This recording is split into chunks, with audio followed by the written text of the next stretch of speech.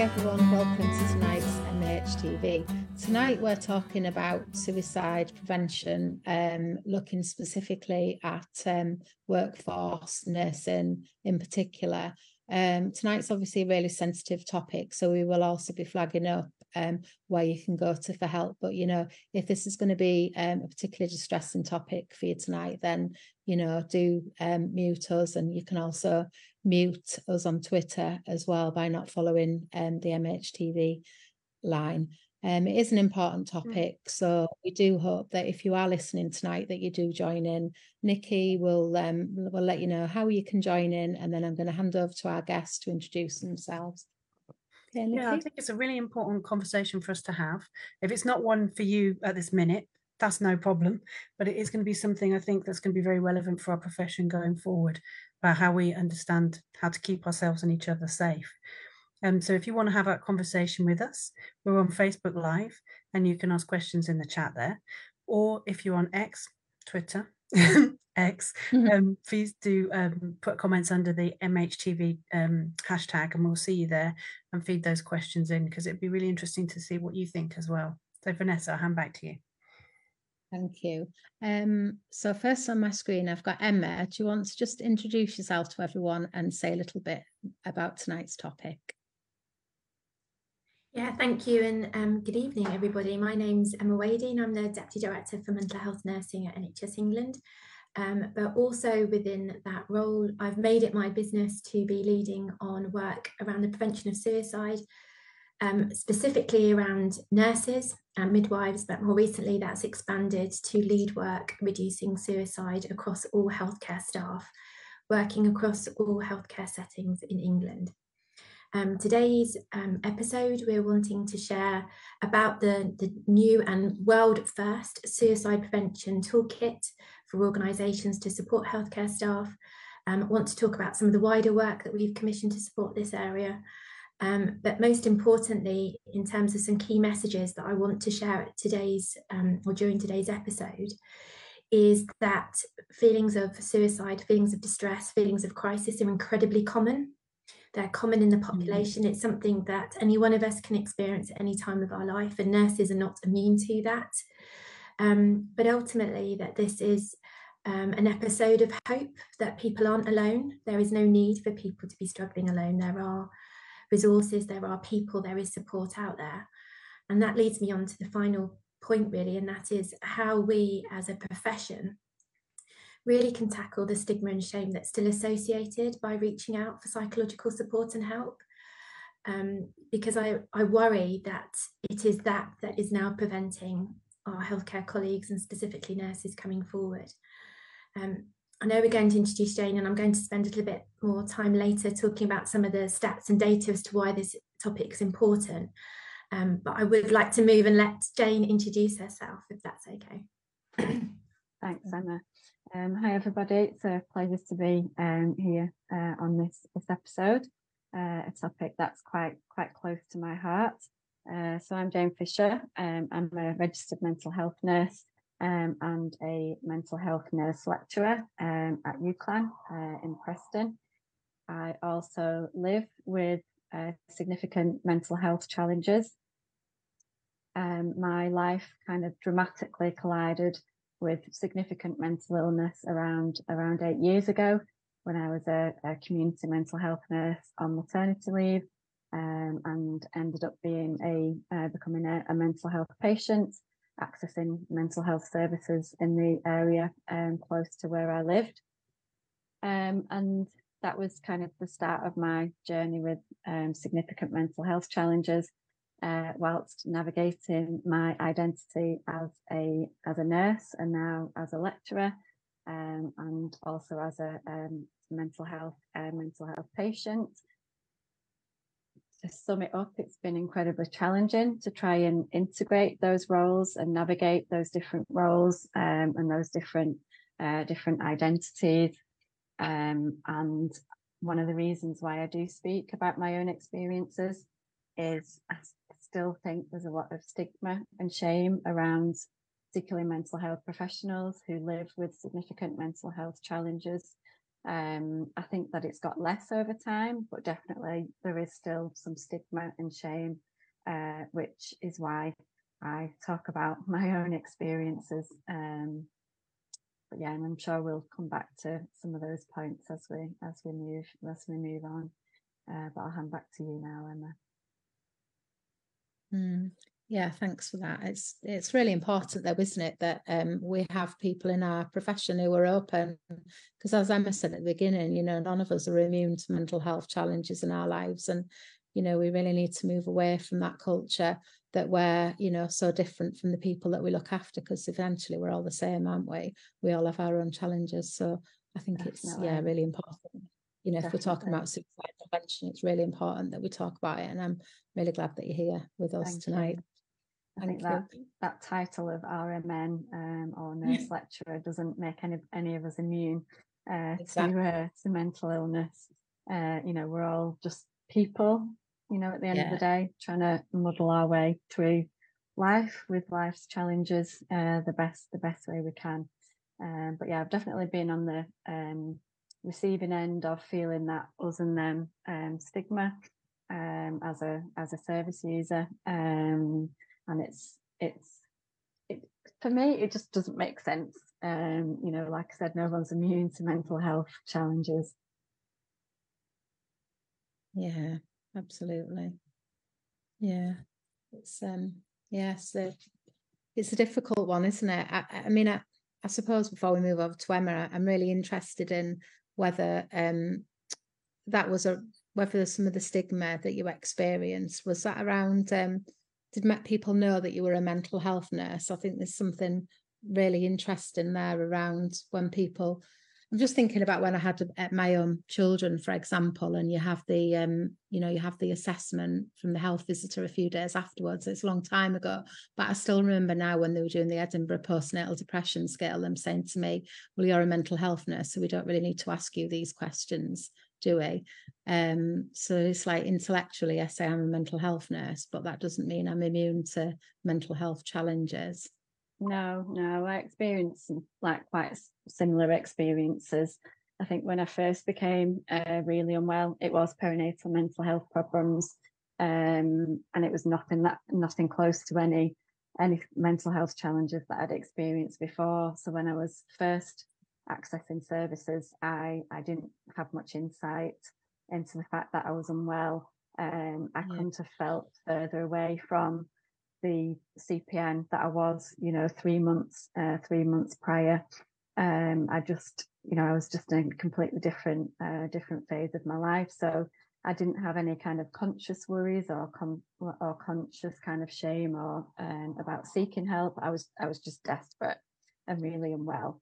But yeah, some of the responses that I've had over the years, some of them have been around, similar to what you said, oh, well, you know, I don't need to tell you about how to look after your mental health. But I think more worrying was kind of assumptions that because I'm a mental health nurse and I've got insight, which I don't always have, and there's assumptions that I know what's happening to me, and I know that it's an illness and I know what treatment I need, which I often don't. And also an assumption that as a mental health professional that, oh, well, she'll tell us if things get worse, or if risks change, then, you know, she'll let us know. So I think definitely there's some dangerous assumptions that can be made. And often I think a lot of the basics were missed. So that kind of psychoeducation, that support, that exploring, you know, the issues, a lot of that was kind of skimmed over. I think some nurses felt intimidated as well. So sometimes nurses will say, like, well, there's no pressure on me, as if I was somehow evaluating their ability to assess me in a crisis. So yeah, it's definitely not been easy. And for a long time, I wished that I wasn't a nurse, so I could just get treated just like anybody else accessing services. There were mental health professionals that I will say that got it right. And I'd say they got it right because it just never felt like an issue. It was never made a big deal of. You know, sometimes I'd try and avoid saying what I did as a job, which again is it's just ludicrous, really, and it means that I could never be fully transparent, because how could I be fully transparent with services supporting me if they didn't know that I was a mental health nurse who was off work sick? So yeah, a lot of challenges there. Yeah, there's a lot to think about. Emma, do you want to come in at this point? Yeah, thank you. Just to give a little bit of background around some of the suicide facts, because there's still a lot of myths out there and a lot of misinformation. So even over the last few weeks, I've been contacted by colleagues who'd seen misinformation. I know Professor Lewis Appleby is very active on Twitter, now known as X, around calling it out. And even some of our national websites we've had to address because they've had misinformation. So I think data is really, really important to really understanding the scale of the issue, but also helping inform us around how we can make it different, I suppose, and address it. So primarily the focus has been on suicide prevention in nurses, and the reason for that is that female nurses have a rate of suicide that's 23% higher than any other female profession. So just as we talk about in men who still of course make up 75% of all suicide deaths, it's construction workers who make up the most significant number and are a high risk group. For women, it is nurses that is the only profession that has that really high rate of suicide risk attached. Within that as well, we also know that for all healthcare workers, nursing is still the highest risk occupation for suicide. So of course, every death is a tragedy, and this isn't pitching one profession against another, because not only would that be ethically or morally wrong, we know that every suicide leaves a significant impact and will affect up to 135 people, who themselves will experience not only grief, but can also experience trauma and mental health concerns related to that. But it is female nurses who make up the bulk, and that's a global issue. So we are not unique in England. This isn't an England-centric issue related to the particular contextual issues that we have in England. It is a global phenomena, which is interesting in itself, that for such a global phenomena that so little has been done internationally in this space. I would even go as far as to say that this issue has been silenced. And there's probably a whole heap of things around that, and I'm sure some of that will come out in your discussions in your next episode, which I know you'll alert to later. So it is an area where there has been steeped in silence, stigma, shame, and even now when I talk about the data and what the actual figures tell us, there is shock and surprise, even from those who've worked in suicide prevention fields for many years and are leading suicide prevention strategies, for instance. So we've had a couple of breakthroughs, I would say, in the UK, and they are quite significant, in England, because actually we are the only place in the UK that has these strategies in place as well. And that is, there has begun quite a cultural shift to recognise and acknowledge that we have a problem and that we have a duty to address it. And that's really, really significant and quite a sea change from when I first started in the national role 3 years ago, when people weren't ready to hear that we had a problem in nursing. So things have accelerated within the last 3.5 years so far that we now not only have post-vention guidance supporting organisations following the suicide of a healthcare worker, but we have suicide prevention toolkits supporting organisations to ensure they have a strategy in place to maintain the health and mental well-being of their staff in order to prevent suicide going forward. Again, first in the world of any such strategy. But alongside that, it's been recognised within the National Suicide Strategy that's only just been refreshed for the first time in 12 years. So again, really significant, because that will put the onus on everybody to ensure when they're looking at their strategies that they consider specifically the risk to healthcare workers and within that nursing. So it might seem quite small, and of course there's so much to do, but to be able to have influenced that national strategy and to have this issue recognised is a huge step forward. Areas that we are looking at to really improve, as I say, data is really important, and it's been something we've struggled with, and it's a global struggle actually in terms of data. We've relied on data from the Office of National Statistics, and updated data is due any time, and that will for the first time tell us rates of suicide between fields of practice in nursing. I'm anticipating that it's the first time it would have been shown. Again, there is nowhere in the world that breaks it down. Some of that is because nowhere in the world has the same breakdown in nursing that we do, but it gives a real indication around context. And I think that's going to be quite revelationary when we see that data, because I wonder whether it will be where we expect it to be when we think about things like some of the contextual issues around culture that we're seeing across services, for instance, and whether that plays out. And my feeling is it won't entirely. And that will then, we need to look within ourselves as to why is it perhaps certain fields of nursing feel less able to reach out for support when they need it. And I think that's, for me, is where we need to look at.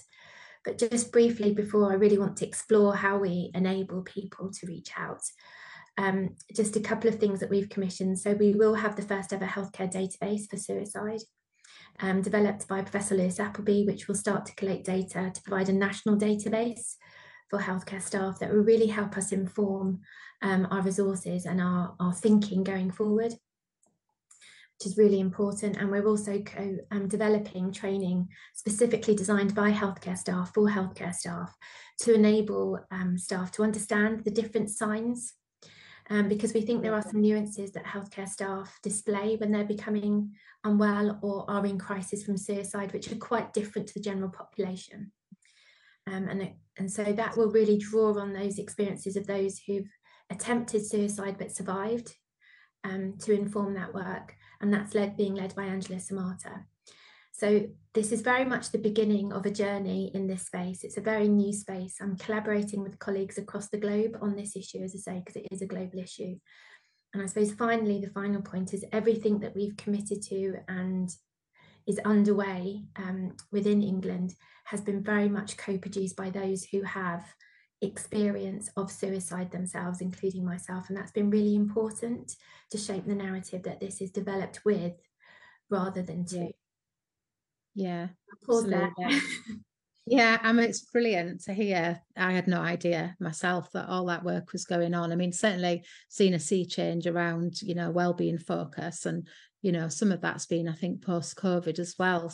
COVID seems to have driven some of the increased focus on wellbeing, but, I wasn't aware, for example, that there was a national database being developed, and I think that's really interesting. Like when you were talking about branches of nursing and whether or not there'll be particular groups of nurses, and I suppose the elephant in the room, that as a mental health nurse, interested to know whether there's a high percentage of mental health nurses in there, but also it'd be interesting whether or not there's, even within mental health nursing, different areas of mental health nursing where those rates will be higher, potentially organisations where rates will be higher, parts of the country. So there's a lot to consider, isn't there, within that, I think, that adds, as you say, adds context as well to some of those figures as well.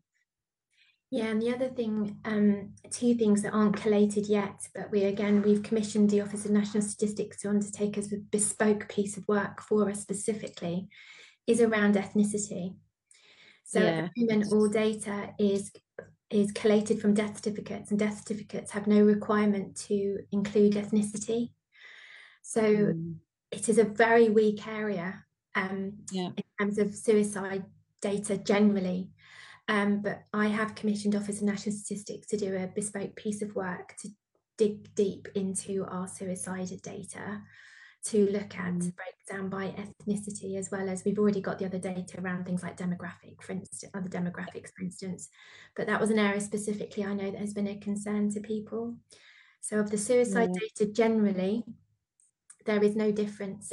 It's those of a white and mixed race, as defined by Office of National Statistics, have an equal risk of suicide in men.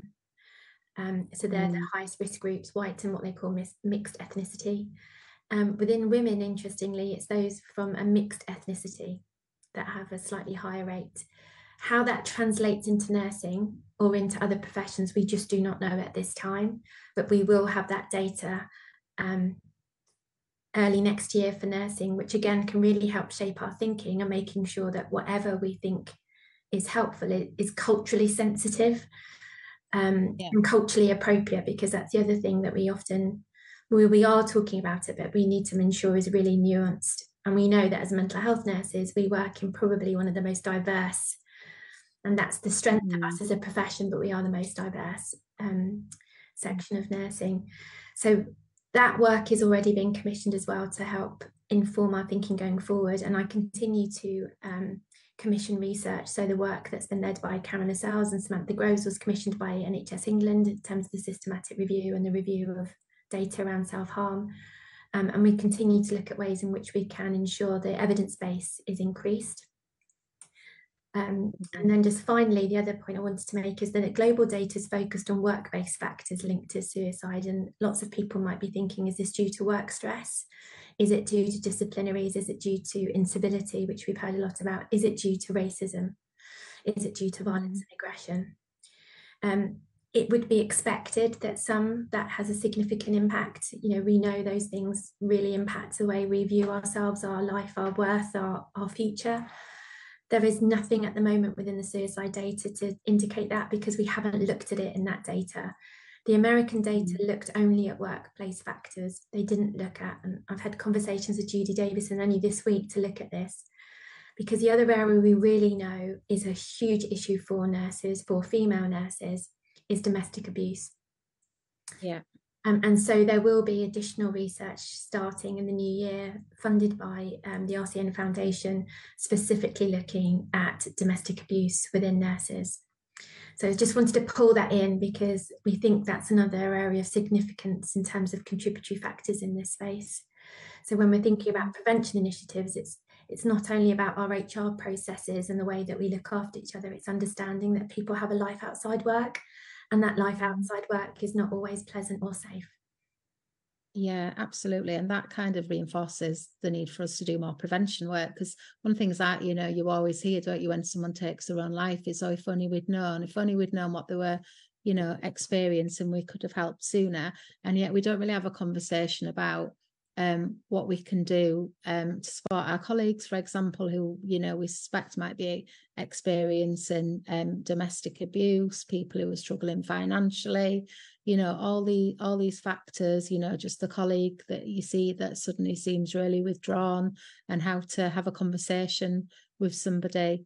So I think, yeah, it's really important, isn't it? It kind of really reinforces the need to have those conversations with your colleagues, and you know, to look after each other, and certainly highlights the role of, you know, managers to provide that pastoral care as well to people who they're working with as part of their role, really. And that's been a change, hasn't it? I think in the last few years, I think that's a pastoral care element, and certainly, you know, some of the other work around, you know, the P&A initiative, for example, which really seems to have, you know, certainly where I work, led to some, you know, huge changes really around, you know, how people are supported. So I suppose on that note, really, it'd be quite useful to maybe talk a little bit about what people who are listening, what people can do to support people better at work, you know, if they've got concerns about a colleague, for example. I wonder, Jane, if you might want to come in as well here. Yeah. From your perspective in practice. I think probably, like you say, it's such a complex issue and there's so many factors at play. But I think what I would want to say to mental health professionals who may encounter providing care and treatments to another mental health professional, then I would very much want for them just to accept that person for who they are, not who their professional life is, especially when people are unwell and distressed, and they, you know, or I certainly couldn't have felt further away from the nurse that I was. So I think it's not letting that be a barrier, and if it needs to be openly discussed with the person, then openly discuss it. Don't let it be the elephant in the room that, you know, you see on the notes and then don't want to say anything about. I think people's perceptions of care and whether they perceive mental health services to be a safe place, to be a helpful space, that you know, I think that, you know, really impacts on how people seek out support when they are struggling.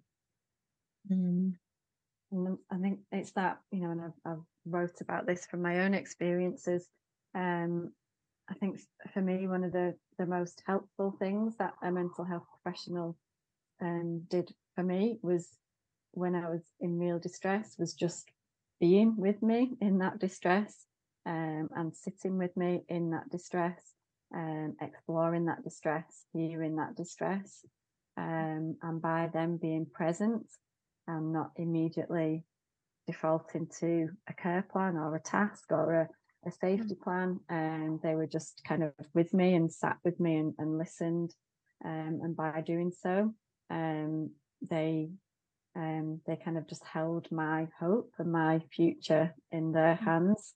When I couldn't see any hope or any future for myself, they were, by using those, you know, amazing skills that we have as mental health nurses, to be able to kind of sit with me in that distress and hold that hope for me when I couldn't see any hope for myself. To be without hope and to live without hope is quite impossible, to be honest. And I think that's, you know, that's the amazing gift that we have as mental health nurses, is to support people through, you know, potentially one of the worst days of their lives. And I think, you know, if mental health professionals are supporting other nurses, then it's remembering and seeing it as an honour to be able to provide that care and that support and those nursing interventions to another nurse. I've got a couple of students who've WhatsApped me saying thank you specifically to Jane for speaking about this. One of them talks about their own depression as well, says it's so difficult. And I think, coming from back in the day, so old, when we were told don't talk about this stuff, don't talk about human vulnerability, and, you know, all that kind of denial of what makes us good at our job, you know, that personhood, that empathy, that ability to connect safely with other people and support and hear. I think it's incredible, the work that you're doing just by like being, Jane. So thank you very much for that, and particularly coming on, because it's not easy, is it? Because you are talking really clearly about the fact that it costs to be open. And I think one of the other questions that's come through here, it's an interesting one. So is there something about us as nurses that stops us seeing risk in ourselves and each other? Potentially. What do you think? It's a good question. I think it's true. I think there is, because I think we manage our distress in a different way. So some of the anecdotal reports from nurses who have shared that they are feeling suicidal or have attempted and survived, many nurses, their behaviours don't match what we normally see in perhaps other people. So the withdrawal or the disconnection, what we've seen is people overcompensating by doing more shifts, being more active, taking on more work. So certainly when we're thinking about the specific training that we're putting together, which is going to be based on the Merseycare stuff, which Angela Samata wrote as well, so it's going to mirror some of that, is picking up on some of the nuances that might look different between our colleagues. I think there's also something that we always put others first, so we're not always attentive to our own needs, and we're busy, and it's scary, challenging. I think that's the other thing, is it's scary asking someone if they're having thoughts about ending their life. It's scary telling and then feeling that you've got to do something about it. So I still wonder if there's an avoidance sometimes of asking because we're scared of what we might hear and then might have to do about it, and what that might mean for the person. So the other thing we're still hearing significantly is an issue, is fear that if people disclose that they are struggling psychologically, if they are mentally ill, that they will be struck off and will be referred to the regulator. And that is still a very real concern that prevents people from speaking out, but also I think prevents colleagues from asking and then being put in that position around what they might feel is decision making around practice.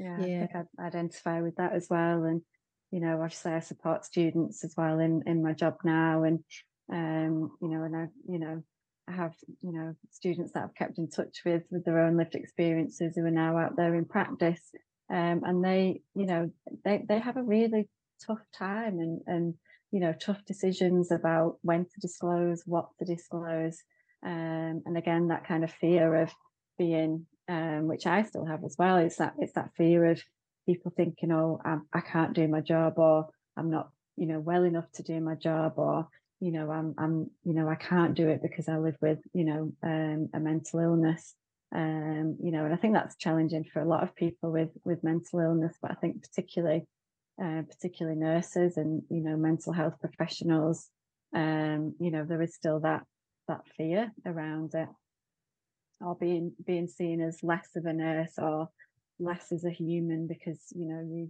you unfortunately live with a long-term mental illness. Yeah, I suppose the danger of that as well is in terms of suicide, that nurses becoming more and more unwell, to the point that, you know, nurses take their own lives, whereas somebody who felt that there weren't those barriers to accessing help and support would maybe ask for help and support earlier rather than trying to conceal how much they were struggling.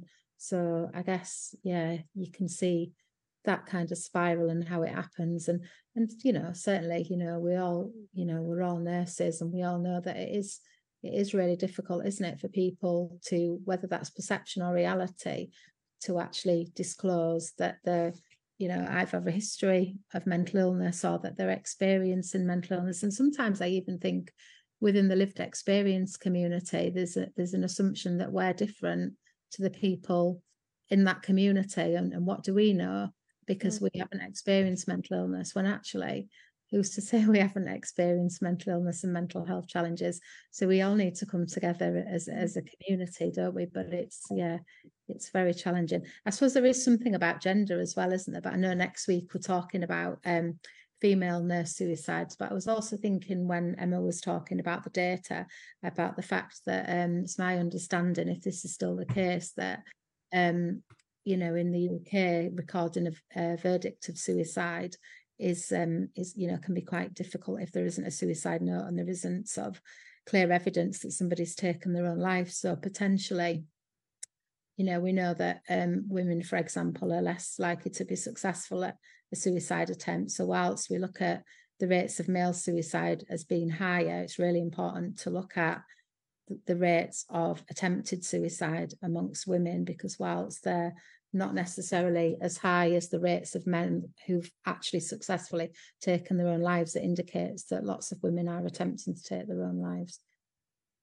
I think you kind of bring us around again to language there, don't you? There's a lot of historic language that we've got that we need to junk.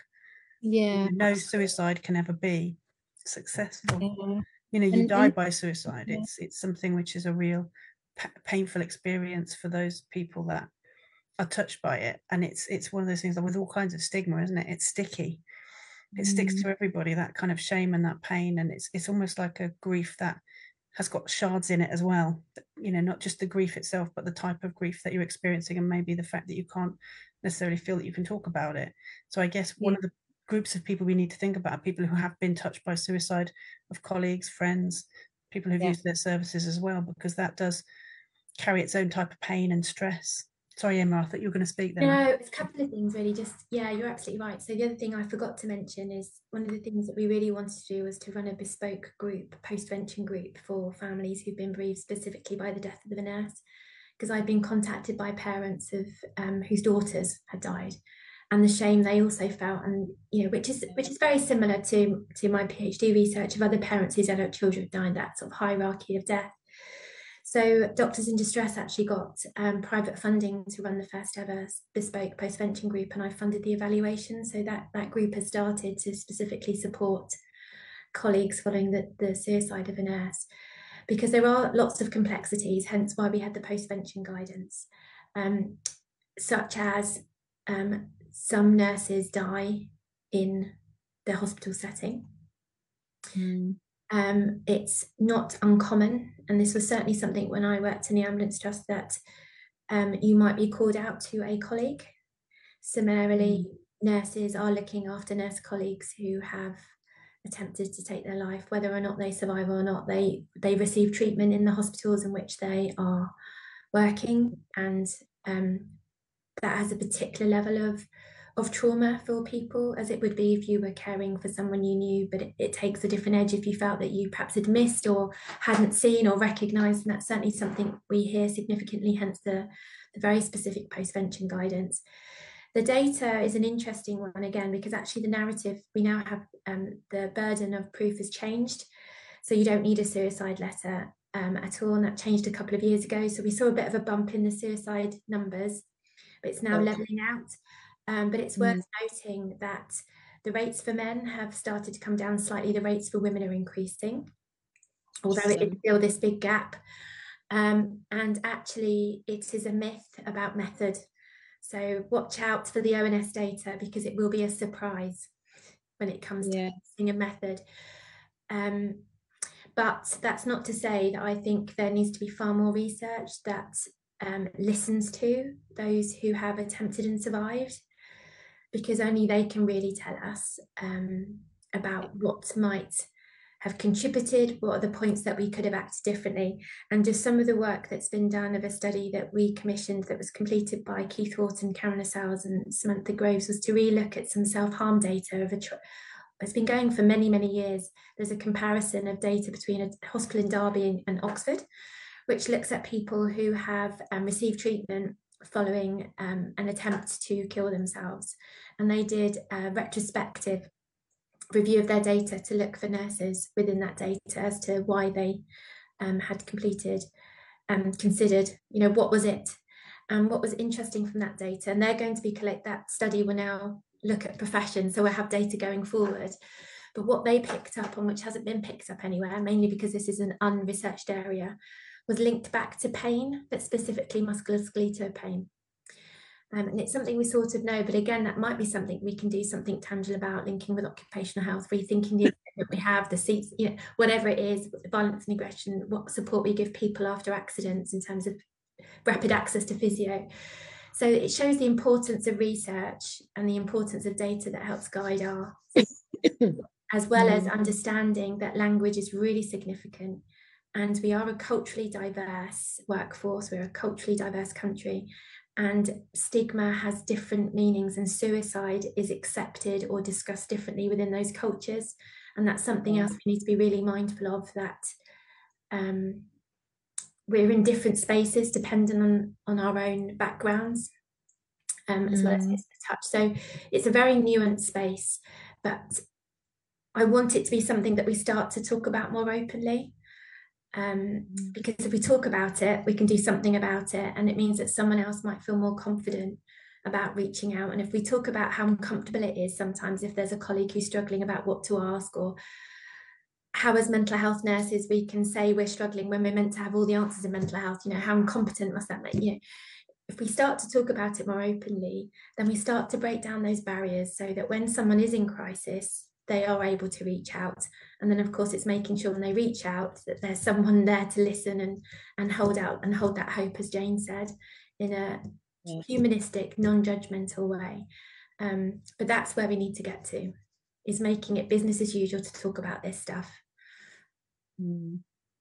Yeah, Nikki, any questions? A couple of hellos. Hello back to you. And Gillian and Daisy saying, very important topic, most nurses suffer in silence, and that's absolutely what we would really like to address and face up to. Most of the stuff that's coming in is, how can we help? What do we need to do? How can we help? And repeated over and over again, which is really positive, isn't it? Because what we wanted to do was get people asking just that very thing. So I think we're getting towards the end of our time as well, so perhaps that'd be a good place for us to get to. What can we do to help? I feel like I've spoken far too much, so I'm going to let Jane have the final word. But what I would say is talking is the first step, talking, and I can't underestimate that really, or underemphasize it. Of course, and just reiterating what we said at the beginning, I have there will be posted all the contact points that we can signpost people to. So it's making yourself aware of that. But I think a lot of this is being brave to ask someone you're worried about. And it is sometimes being brave, but I think talking about it, being brave, knowing where to signpost people to if you're concerned, knowing where to signpost yourself to if you think you are or know you are struggling. And just remember, you're not alone with this. We're collectively working together to do something about it. But I think the final word should go to Jane on this one. What would help, Jane? What can people do? I think one of the things is having that realization that asking for help and saying that you're struggling is really hard to do for anybody, not just nurses. You know, it's really hard to admit that things are not quite okay and that you might need some help. So I think it's giving people more than one chance to admit that as well.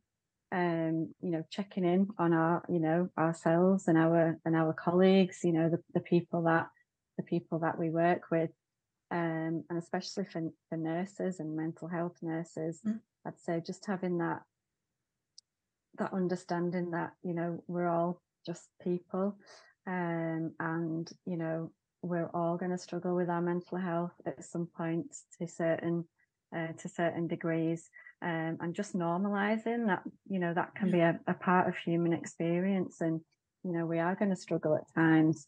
And I suppose the other thing I'd say is for mental health nurses just to remind them of that, the privilege that they have to support people in distress, and that importance of that human to human connection, and that holding hope for someone, which as nurses we might do, you know, to our patients, but also, you know, within ourselves and our colleagues as well.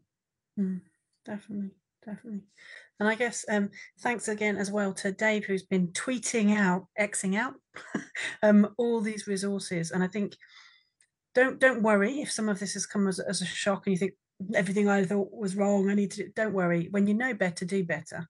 So it's just a question of going back and having a look at the new information as it comes out, keeping an eye on that, and updating constantly. So for anyone whose first iteration of change this is, get used to it. For anyone who's been through this before, welcome back. You know, it's time to read again and learn again and change practice and keep improving and keep having these conversations. And exactly as Emma was saying right at the start, this is hopeful. It's hopeful. The more we know, the better we will be able to do. And I think the more conversations we have open and honestly about the issues that we all face as people, the better we're going to be able to manage this situation and support people and protect them and bring these numbers down. So I think just to finish up, just to mention that next week we've got Ruth Wiley and Leanne Patrick, and we're talking about the dominant suicidology approaches that aren't really fit for purpose and what we can do differently. So thank you very much for that. And I'll hand over to Vanessa. Yeah, I guess what I'm thinking is people who are listening tonight who might be personally affected by suicide. I think Emma and Jane and obviously ourselves are all on Twitter. So, you know, do reach out to us. And thinking particularly what Emma was saying about all the opportunities to be involved in some of the research if you've been personally affected by suicide, because I guess there might be nurses who are listening tonight who think that's me and I want to you know, get more involved. So I guess they contact yourself, Emma, if people are listening. Yes, please. And just to say that all of the research that I've commissioned into nurse suicide, I've been very clear, has been led by nurses, mental health nurses. So there's some I haven't mentioned tonight, such as Helen Rees, that, you know, we really are opening the space. So, but also leading the way in terms of researching this as an area that needs that research recognition. But yes, please do. Really happy for people to contact me, feedback, share what would help, what would not help, what absolutely doesn't help that we need to avoid. Really open to feedback. Yeah. Brilliant. I think it's been a really important conversation, hasn't it, tonight? And I guess it's an ongoing conversation, isn't it? But it's been great to have you both on. And Jane, you know, for you to be able to talk so openly about your own experiences, I'm sure there must be loads of people listening who've, you know, really found that really helpful. And I think it's really important, isn't it? And obviously to Emma, it's been really interesting. I had no idea that this amount of work was going on behind the scenes, and I'm sure that's the same for lots of people listening. So it's really good to hear all the important work that's going on at the moment in this area. As Nikki says, next week we've got a continuation of our suicide prevention theme, talking about feminist approaches to suicide prevention. So do tune into that as well. And as we've said, we will keep an eye on the Twitter or the X and over on Facebook. So if you have any reflections, comments, questions, then do post them and we will get back to you later. And thanks for listening. Good night.